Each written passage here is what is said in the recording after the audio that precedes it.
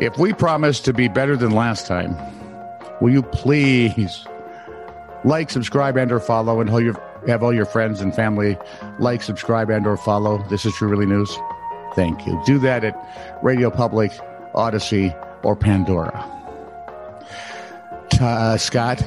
Or anywhere else you get your podcast. I don't care. Wherever if we're there and you're getting us, like, subscribe, and or follow, and then we promise no more shows like the last one. This is True Really News with Scott Combs and Tony Vercanis. All the news you're about to hear is true, as far as you know. Dora, a little black and brown. We don't actually promise that, but we'll sort of try. Yeah. Because that one went right down the tubes. Thank you. See, right away I thought of an S word. The sewer? Yes, exactly.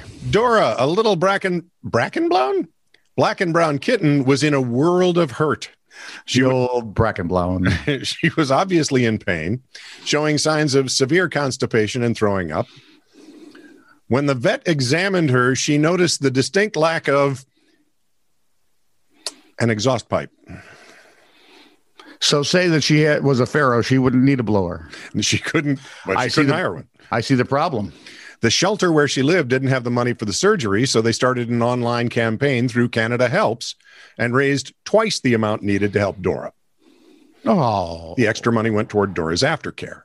Oh, isn't that sweet? It's a great story. Yeah. Here's my question.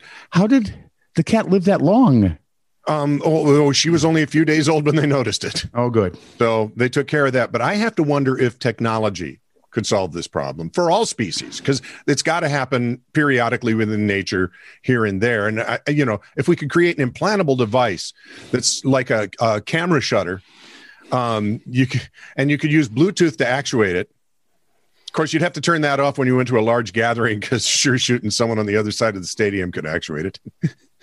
Oh, wait, somebody just pooped my pants. So if you had any hopes of this being any better than the one before. Yeah, those were dashed. Yeah.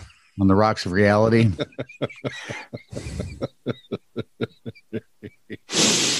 Okay. That was actually part of the table conversation at your son's wedding. Of course it was. That somehow would make perfect sense at my son's wedding. I think so. I think he'd think it was funny. He would join right in. 2 West Jordan, Utah sisters, aged 9 and 4, set out before dawn on June 2nd with California beaches in their sights. According to the Fox News story, the 9-year-old was driving.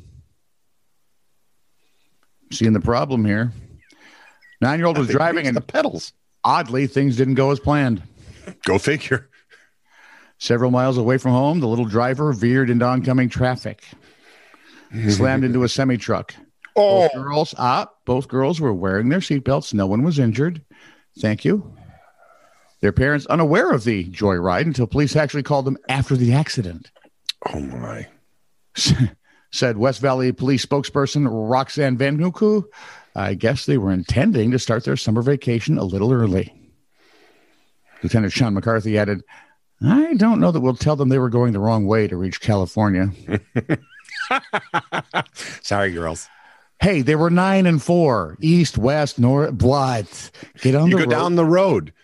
You get on the road and it takes you to the beach. My intention is to go to California. It will take us there.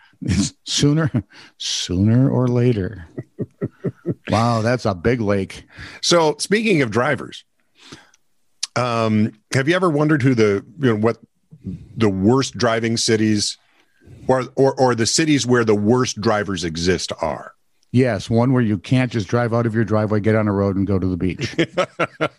So analysts at Quote Wizard set out every year to see which cities have the worst drivers in America and which have the best. Because they don't want to be all doom and gloom, but I don't care about the best drivers. They analyzed and/or gloom. Yeah, they analyzed 2 million car insurance quotes from drivers in America's 70 largest cities, and that's pretty good sample. Your insurance agent had it easy. Cities were then evaluated for 4 factors to determine overall driver quality. They include accidents, speeding tickets, DUIs, and citations, like running a red light, using a cell phone. I've done 3 of those. Yeah, well, haven't we all? Let me think. I've had an accident. No, my wife hasn't done any of those. Oh, I haven't gotten a DUI. Neither. That's the only one I haven't got. Yeah, but I've gotten everything else. Yeah. Yeah. Okay. So let's do the top 10, shall we? Please. Baltimore, Maryland. Yep. Is the 10th worst. Austin, Texas, 9th worst. Amy Schramm, I'm so sorry. Please drive carefully, dear. We love you. Head on a swivel, kid. Head on a swivel. Salt Lake City, Utah. Them Mormons are number 8. What's the hooey hoo? Yeah, exactly. 7, Sacramento, California. Well, it's just trying to catch up to Los Angeles. 6, no, it's trying to catch up to Fresno. No. Yes. Right. How can a name like Fresno have bad drivers? I really love the Fresno area rapid transit. Get away from me. It was named after the BART. Number 5, Richmond, Virginia. I promised this would be better. Number 4. Yeah, but you lied. Apparently. Number 4. See, because the minute you started promising it, I switched up my story. Now, of course you Number did. 4, Columbus, Ohio. Really? Number 3, Buckeyes Bakersfield, can't drive. California. Number 2, Riverside, California. Seeing a trend here. Number 1, Yep. Omaha, Nebraska. What the hell? What? Yeah, their DUI rank is number 1.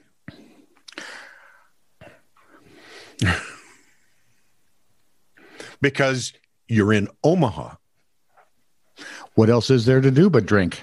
And drive. You know, watch the Cornhuskers, and then you drive home drunk from the Cornhuskers. So I know you're kind of wondering, what about our own lovely cities? No, I don't care. Minneapolis is 19th. Yeah, okay. Number 7 in DUIs. It's because they're too drunk to find their cars. And it's too darn cold. Good night. Yeah, I'm just going to pass out here in the doorway. Leave me alone. Well, as long as that was sort of about cars. A Volvo manufacturing plant in West Virginia got a surprise. A visitor they hadn't really expected. A bear, a young bear, had somehow climbed up into the rafters of the building. We're talking 20 feet up and nowhere near any stairs or ladders. Mm-hmm. And now the young bear, who had climbed some 20 feet up, nowhere near stairs or ladders, was stuck. The Department of Wildlife Resources was called in. Fox News reports that workers immobilized the bear with a chemical dart. See, I don't know if you hit him with the dart, he falls. Yeah, that's what I'm concerned about. Yeah, apparently not. Watch for falling bears. Apparently they just zapped him and he was like, ugh. They then used a forklift to get him to the... That had to be a special forklift. Given the location of the bear, odds were low it would soon safely leave on its own, said the DWR officials. Well, duh. Workers were directed to stay in the business's cafeteria during the extraction because there could have been falling bears. The bear was safely taken to a suitable site for release, probably a Chevrolet plant.